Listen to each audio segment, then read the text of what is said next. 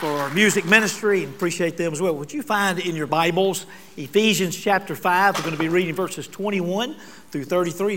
Ephesians chapter 5, beginning with verse 21. But we're glad to see you today. We will be having more children in worship than usual this month.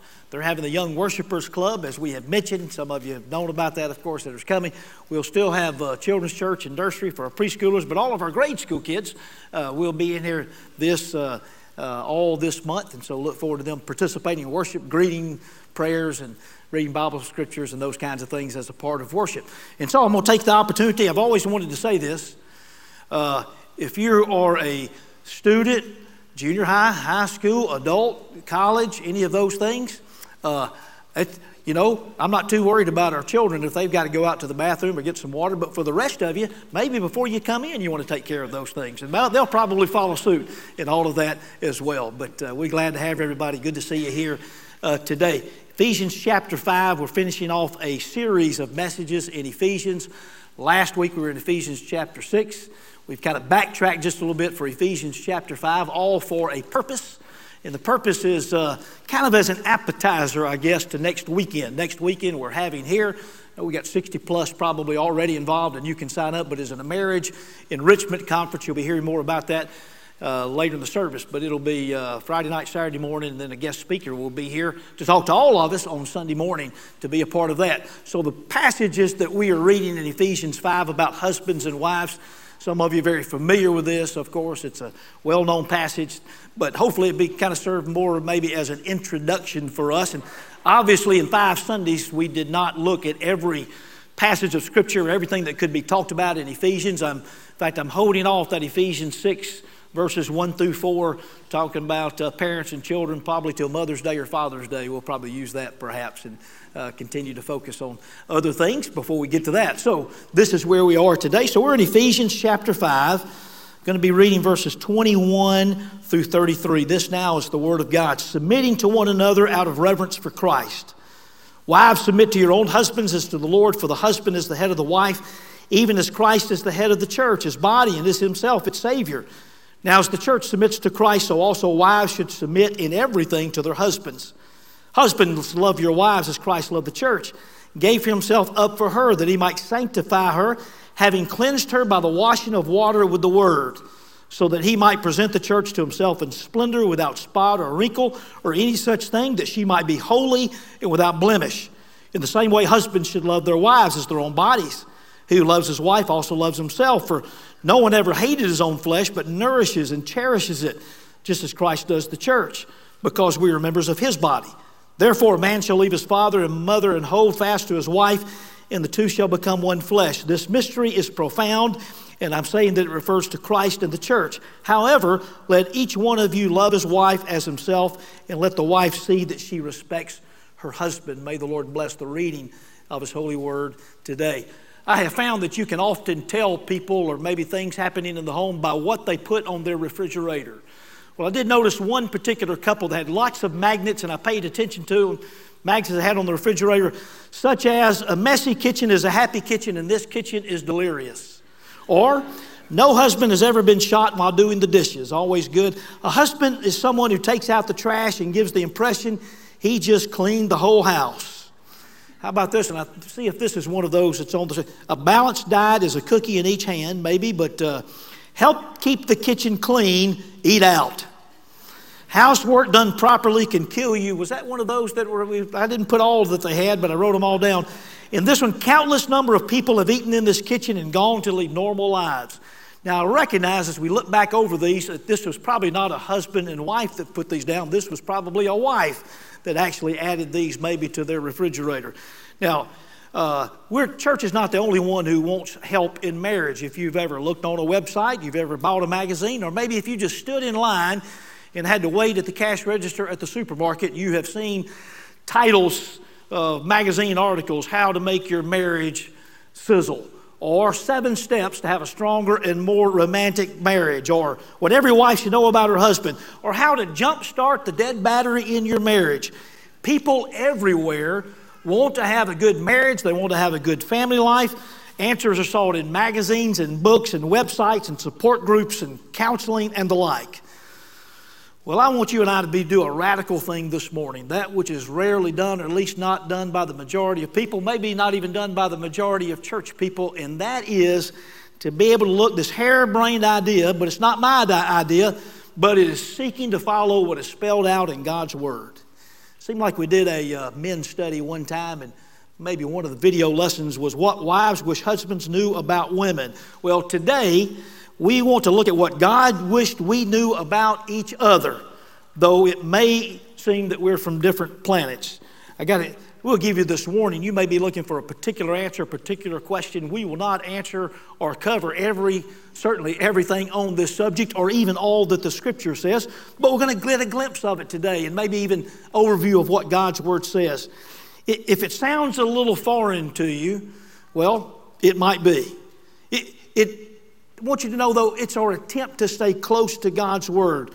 You may have a perfect marriage and a perfect home life, but for the rest of us, I figure that we might as well try it God's way. The temptation might be to, as we talk about these things, that you can think of your spouse or maybe even someone else in your family that you think, boy, I sure hope they're listening to this. Boy, they sure need to hear this. But really what I want us to do is recognize that we need to find application for ourselves. Naturally, my wife will be hoping that I pay close attention to what God's Word says to me, but we want to listen, of course, to what it says for each one of us. Most sections or most studies on marriage and family may begin with verse 22, with husbands and wives with verse 22, but you've noticed we began with verse 21. In fact, I'm going to back up just a little bit further than that. We're going to look at some items that you need to have in your home, or that you need to pay attention to in every home, every Christian home particularly. Now, recognize when we talk about married couples or any particular group, there are some people who feel this may not apply to you, and you may have already checked out, but I want to encourage you that regardless of your season in life, regardless of your status, whether you're single or single again, or a student, or maybe you're the churchgoer, but he or she do not go to church with you. Well, I want to give you some reasons to listen regardless. Many of the items of these Christian characteristics we talk about today would be appropriate for any family member, maybe even an extended family. Also, you can find some ways to make applications in any of your relationships that you have, maybe even a future relationship, but particularly you will find application about your relationship with Jesus. But also, no matter what your season or your status, you want to be a part of a church that champions the biblical Christian standard of marriage. So you want to be rooting for the rest of us who are talking about marriage, or the rest of us if you're not married. You want to be able to know that we're a church that believe one man and one woman for life is God's ideal, not one man and one man, not one woman and one woman. And we're going to talk about now, and certainly next weekend, about God's purpose in marriage. It wasn't too long ago we were in 1 Corinthians 7, and we talked about God's purpose in singleness. And if you're here today, or you're listening today, and you don't have a genuine personal relationship with Jesus, it is my prayer that because of what God's Word says in our worship here today, that you will begin to think, that's what I want. That's what I want to have in my home. That's what I have in my family, or even in my marriage. And that's the Jesus that I want as my Savior today. So if you don't have a relationship with Jesus today, somebody listening today, somebody here, then I know that the Holy Spirit will be certainly at work today. So today, in a general sense, this is for everyone.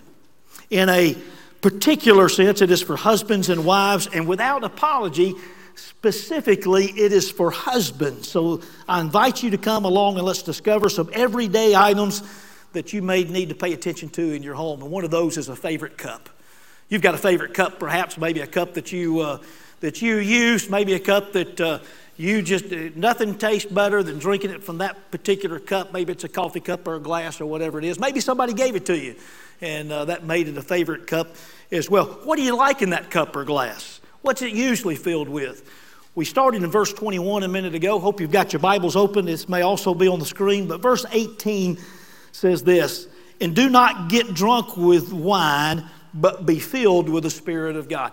Now, so as we talk about that cup, we know what it maybe should not be filled with: wine or alcohol. Now, I could preach a sermon about the abuse of alcohol in the home, and I certainly have on occasion, the evils of strong drink. And probably most of us know somewhere to where marriages or homes have been destroyed by alcohol abuse. So the application may fit someone here today, but I've never known a marriage to be strengthened by alcohol. But then what does it need to be filled with? Not to fill you with too many statistics, but in 1912 there was one divorce for every 12 marriages. By 1932 that had doubled, that there was one divorce for every 6 marriages. It was around the 1990s or maybe beginning in the 90s that there was one divorce for every 2 nationwide. And that was not much different between those who were not believers and those who claimed to be believers. But now it has been a little bit different for those who are members and participating in a church. About 40% probably is the statistic now. But I read this the other day not too long ago, and not sure where they got their information, but this particular article said that the couples who are married in church and in worship, and they attend church every Sunday, they read the Bible and pray together regularly, the divorce rate is 1 out of 1,105. Well, that's a dramatic difference. And maybe the difference is who you fill your cup. Paul said, do not let your cup be filled with wine, but instead let it be filled with the Holy Spirit. Understand this idea about to be filled with the Holy Spirit means to let the Holy Spirit have control. Everyone who's a follower of the Lord Jesus, the moment that you accepted Christ as your Lord and Savior, you are anointed or baptized in the Spirit. You have the Holy Spirit living in you already. But to be filled, we all need to be filled daily and let Christ have control. Kind of like that first cup of coffee in the morning that you might say, I'm not worth much until I have that first cup of coffee. Well, none of us are worth very much until we have given everything over to the Holy Spirit to take control and say, Lord, I want you to take control today in the Spirit. I can't do it by myself. I need your power. I need your help. Holy Spirit, take control of my family as well, in my home and my marriage. This verse might remind us also, verse 18, about what happened at Peter and the other believers at Pentecost, and the Holy Spirit came upon all those who were in the room at Pentecost, and they began to speak in tongues such that everyone could understand what they were saying, and all the people looked at them and said, they must be drunk. No, they were not drunk, and Peter explained to them, but something happening, they were different because of Jesus and because of the Holy Spirit in their life. May other people be able to see the difference that is in you.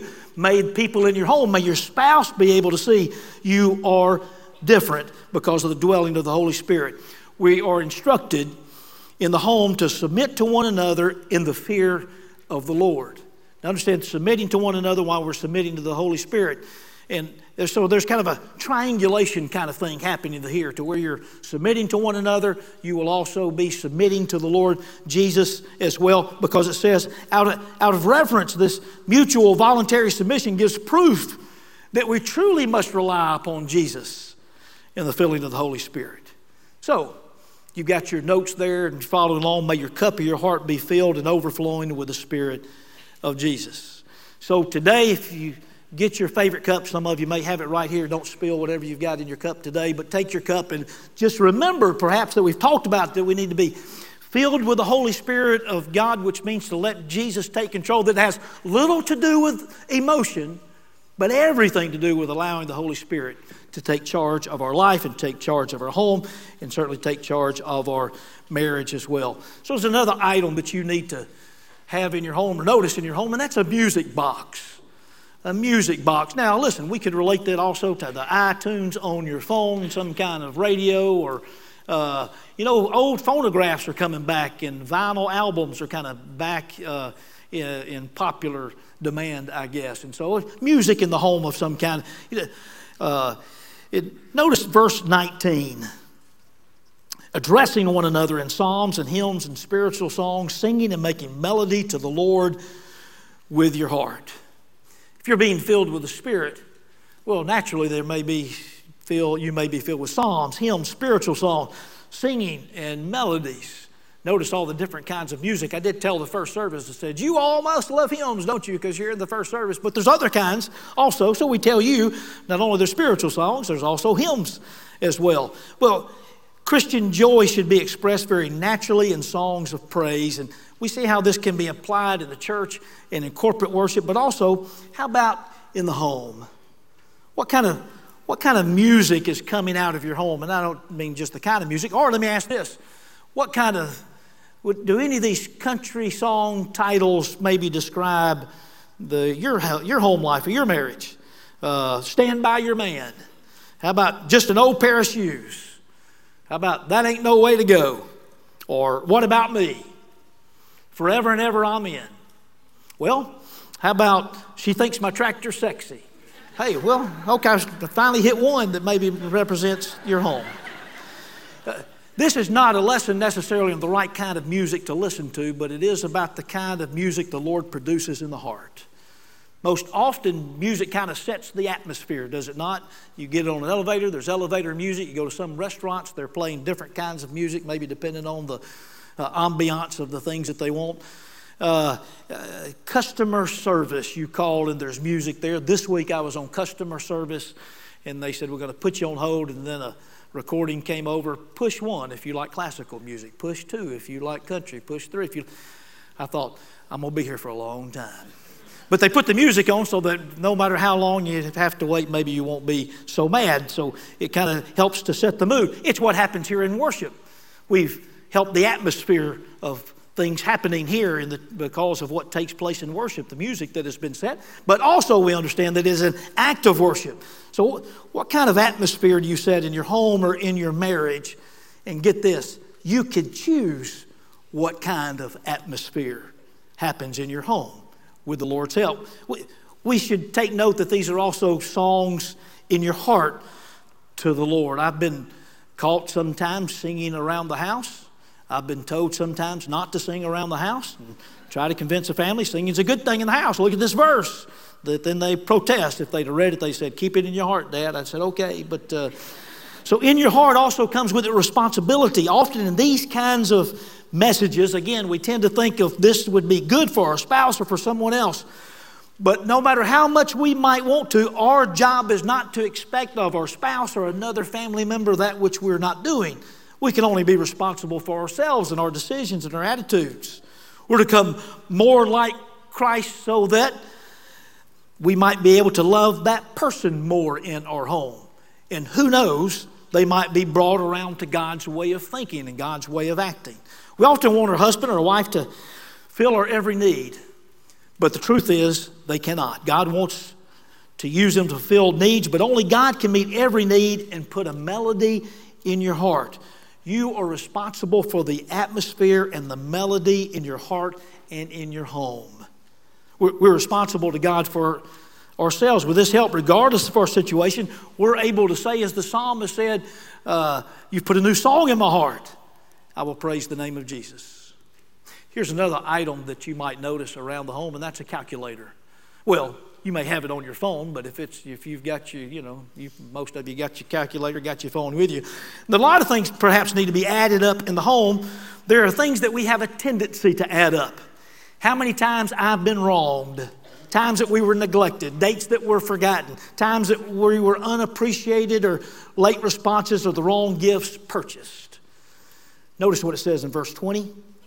Ephesians 5 verse 20 says, giving thanks always and everything to God the Father in the name of our Lord Jesus Christ. Have you ever been in one of those discussions with your spouse or maybe another family member? You did this, but I remember when you did that. Yeah, but don't you remember such and such? I remember what you said. Boy, we need a calculator sometimes just to keep up. But as Paul did, use your calculator to add up those things that you are thankful for.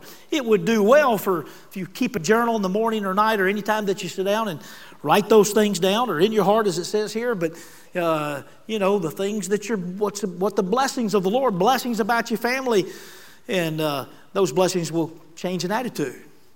But let's admit, it's relatively easy when we think about it to thank the Lord for the good things. But did you notice in verse 20 it says to be thankful in all things?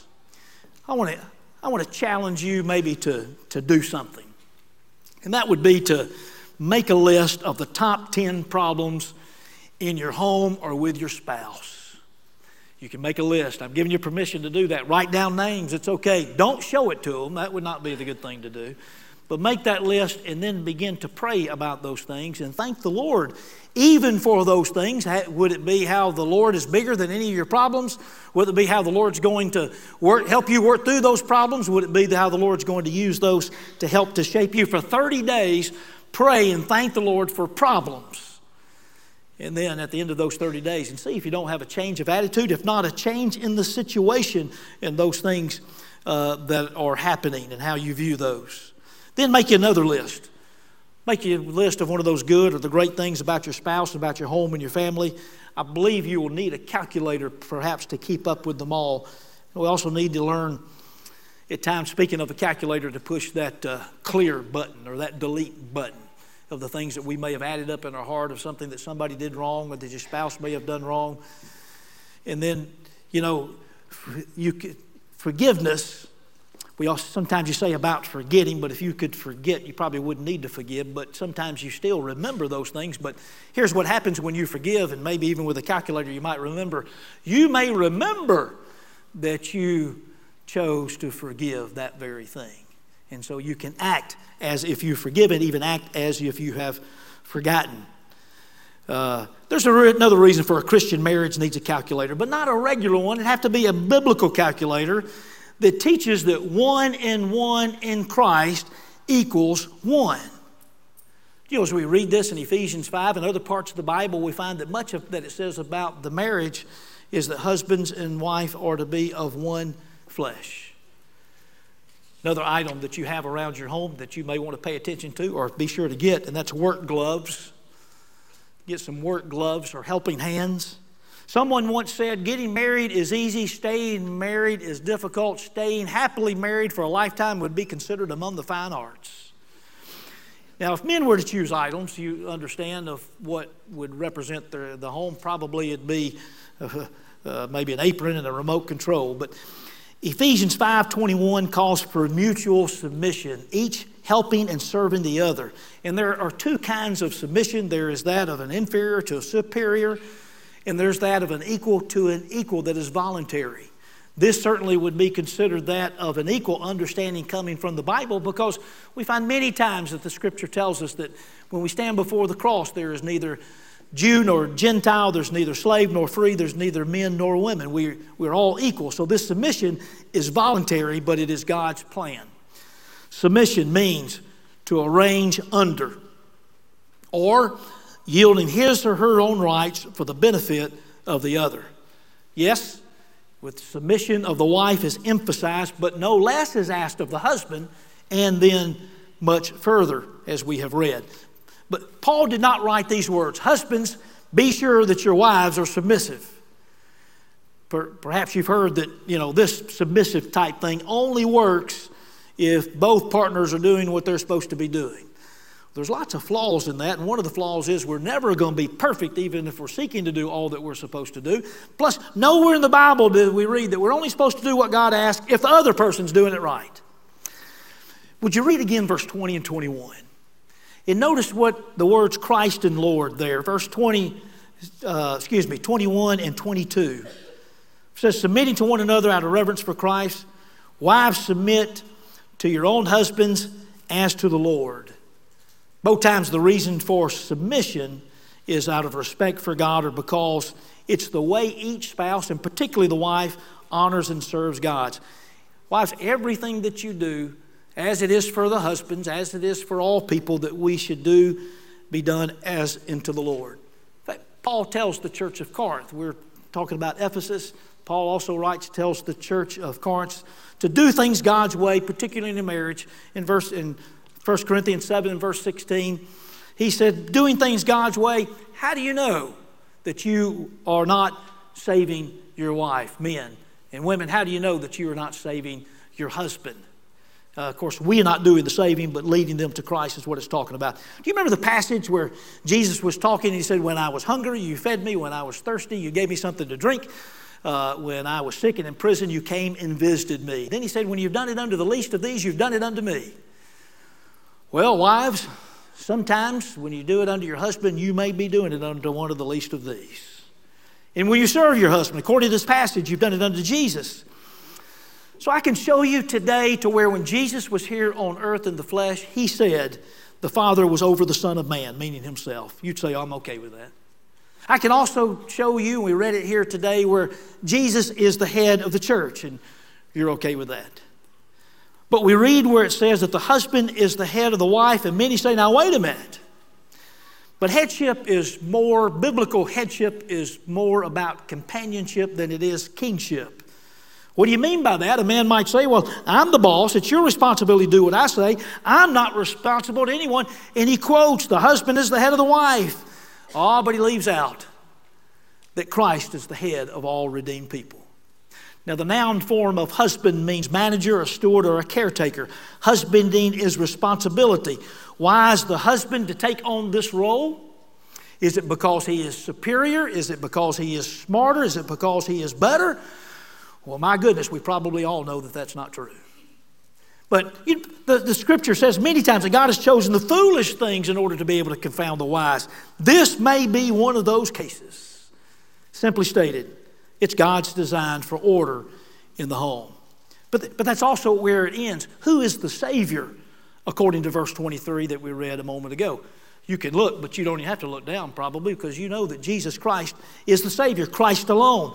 3 times in this passage that women are told to either be subject or to be submissive. Verse 24 says that they're to be subject to their husband in everything. Well, I like to explain that, but I don't want to explain it away. It does not necessarily mean to obey. If you look at Ephesians chapter 6 and verse 1, it says, children, obey your parents. Well, that word's not being used here. In everything means in everything in which that authority extends to, those things consistent with the kingdom of God.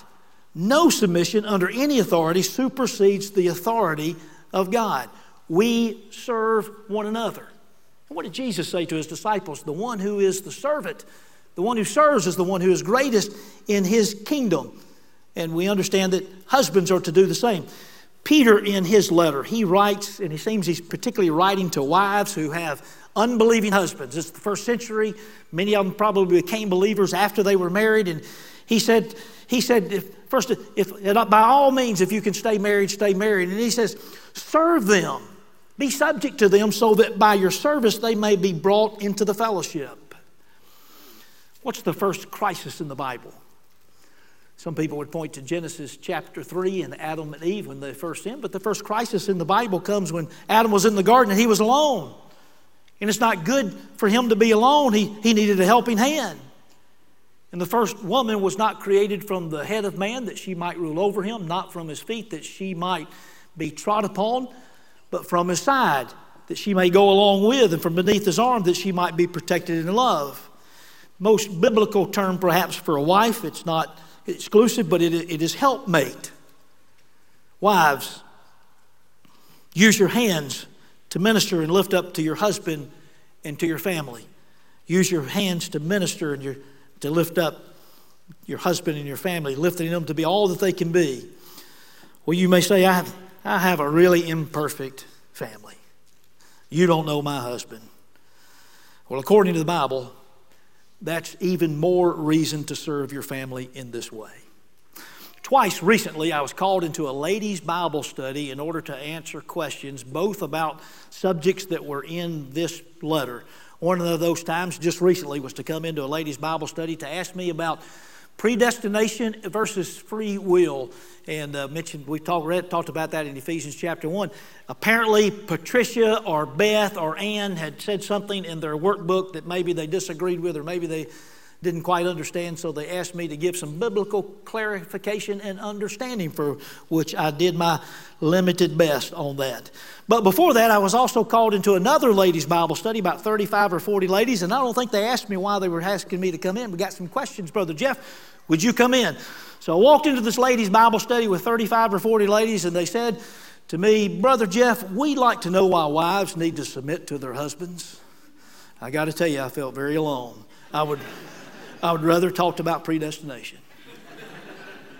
Maybe this is a good time for me to say a word of appreciation to the wives and the ladies in our church who are submissive to the Lord Jesus and submissive, and they are serving, and they are doing great things in their home and continue to serve the Lord Jesus. I think of my own wife at the top of that list.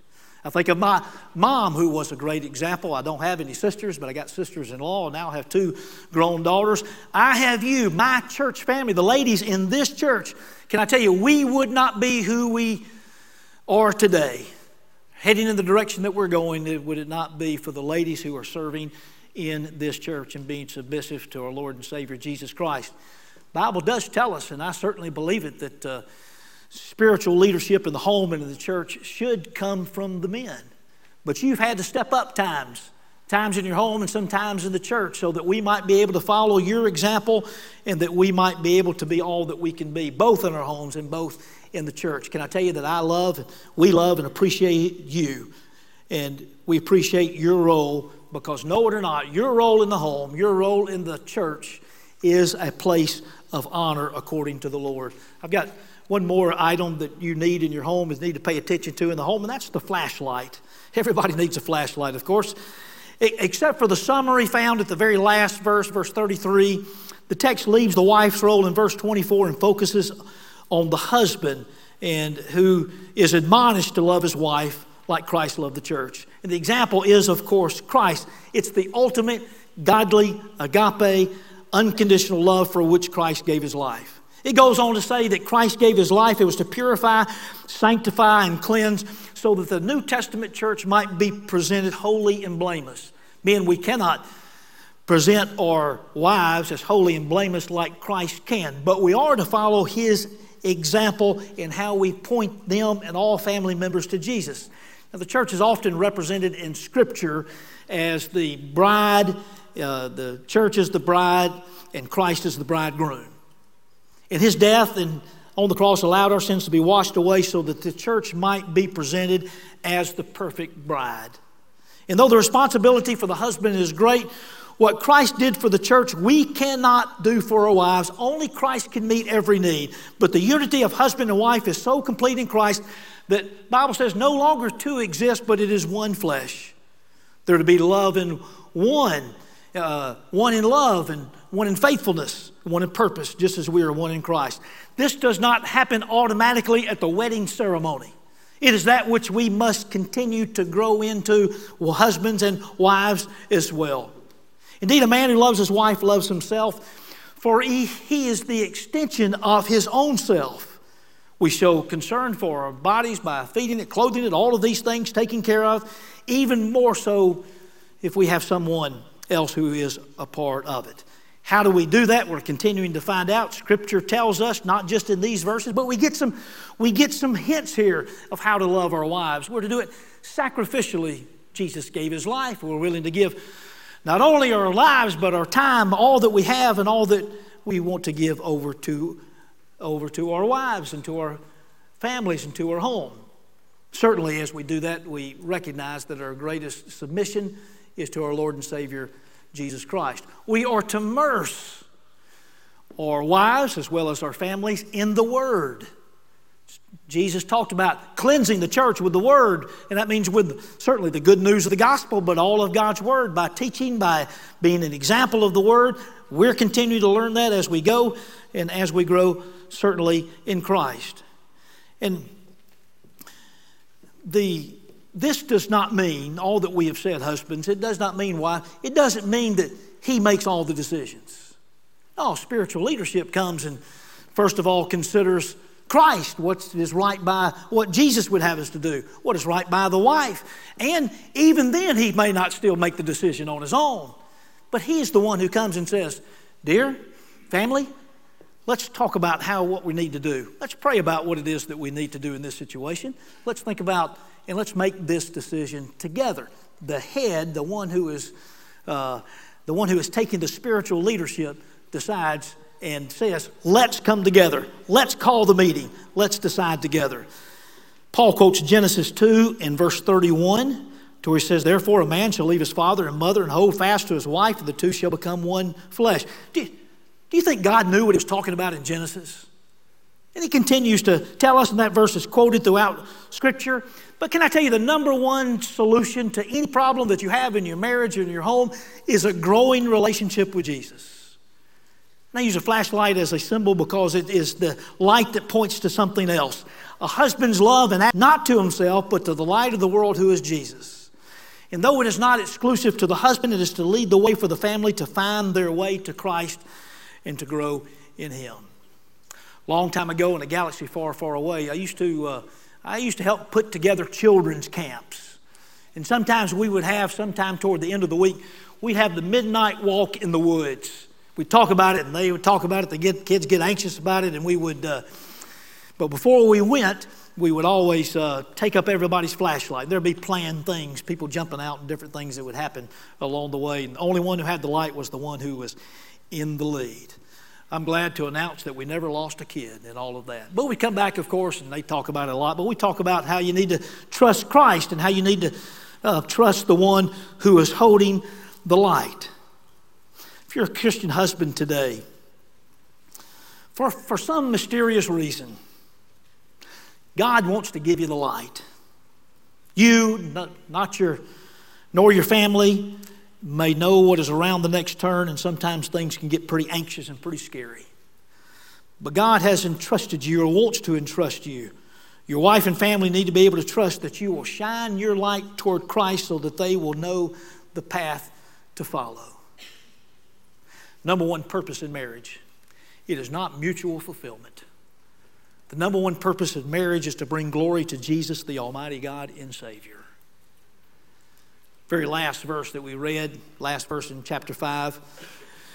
Mine begins with however. Some of your translations may say in summary, let each one of you love his wife as himself, and let the wife see that she respects her husband. Do you know what those, not just biblical, but those even outside the Bible or Christianity say? The number one need for ladies, for wives, is that they know that they're loved by their husbands. Number one need for men is to know that they're respected. Do you think the Lord knows what He's talking about? Typically, we know that things are different in this world. Biblically, we can know that we can try things God's way. Do you need to try things God's way today? Maybe in your home, maybe with your marriage, maybe with your family, maybe at school, maybe in the community. Maybe something else. Try things God's way. Because I believe that's a big lesson that we have here for us, regardless of your season or regardless of your status of life. Try things God's way. If you don't know Jesus, we talked about it earlier. If you don't know Jesus as your personal Lord and Savior, I encourage you today. God has a plan and a purpose for you. And I encourage you not just to try, but to give your whole self to His way. Ask Jesus to forgive you of your sins. Ask Christ to be your Savior and Lord. Let's pray together. Father God, we come to you knowing that you are present in this place. We thank you, Father, for how your word speaks to us. We thank you for the plan that you have for each one of us individually. We thank you for the grand plan of the gospel. And we know that you have a plan for our home and our families in ways that are not just cultural, but ways that are proven universal understanding of ways that we know that you know best. We pray now, Father, that you may even lay upon our hearts commitments that we need to make, changes that need to take place, or to keep on keeping on and to be encouraged as we seek to follow you. We pray today, if there's one that doesn't know you as Lord and Savior, that today might be the day of salvation because they've heard your word. And we thank you, Father, for this church. We thank you, Father, how you continue to be at work. It's in Christ's name we lift these prayers.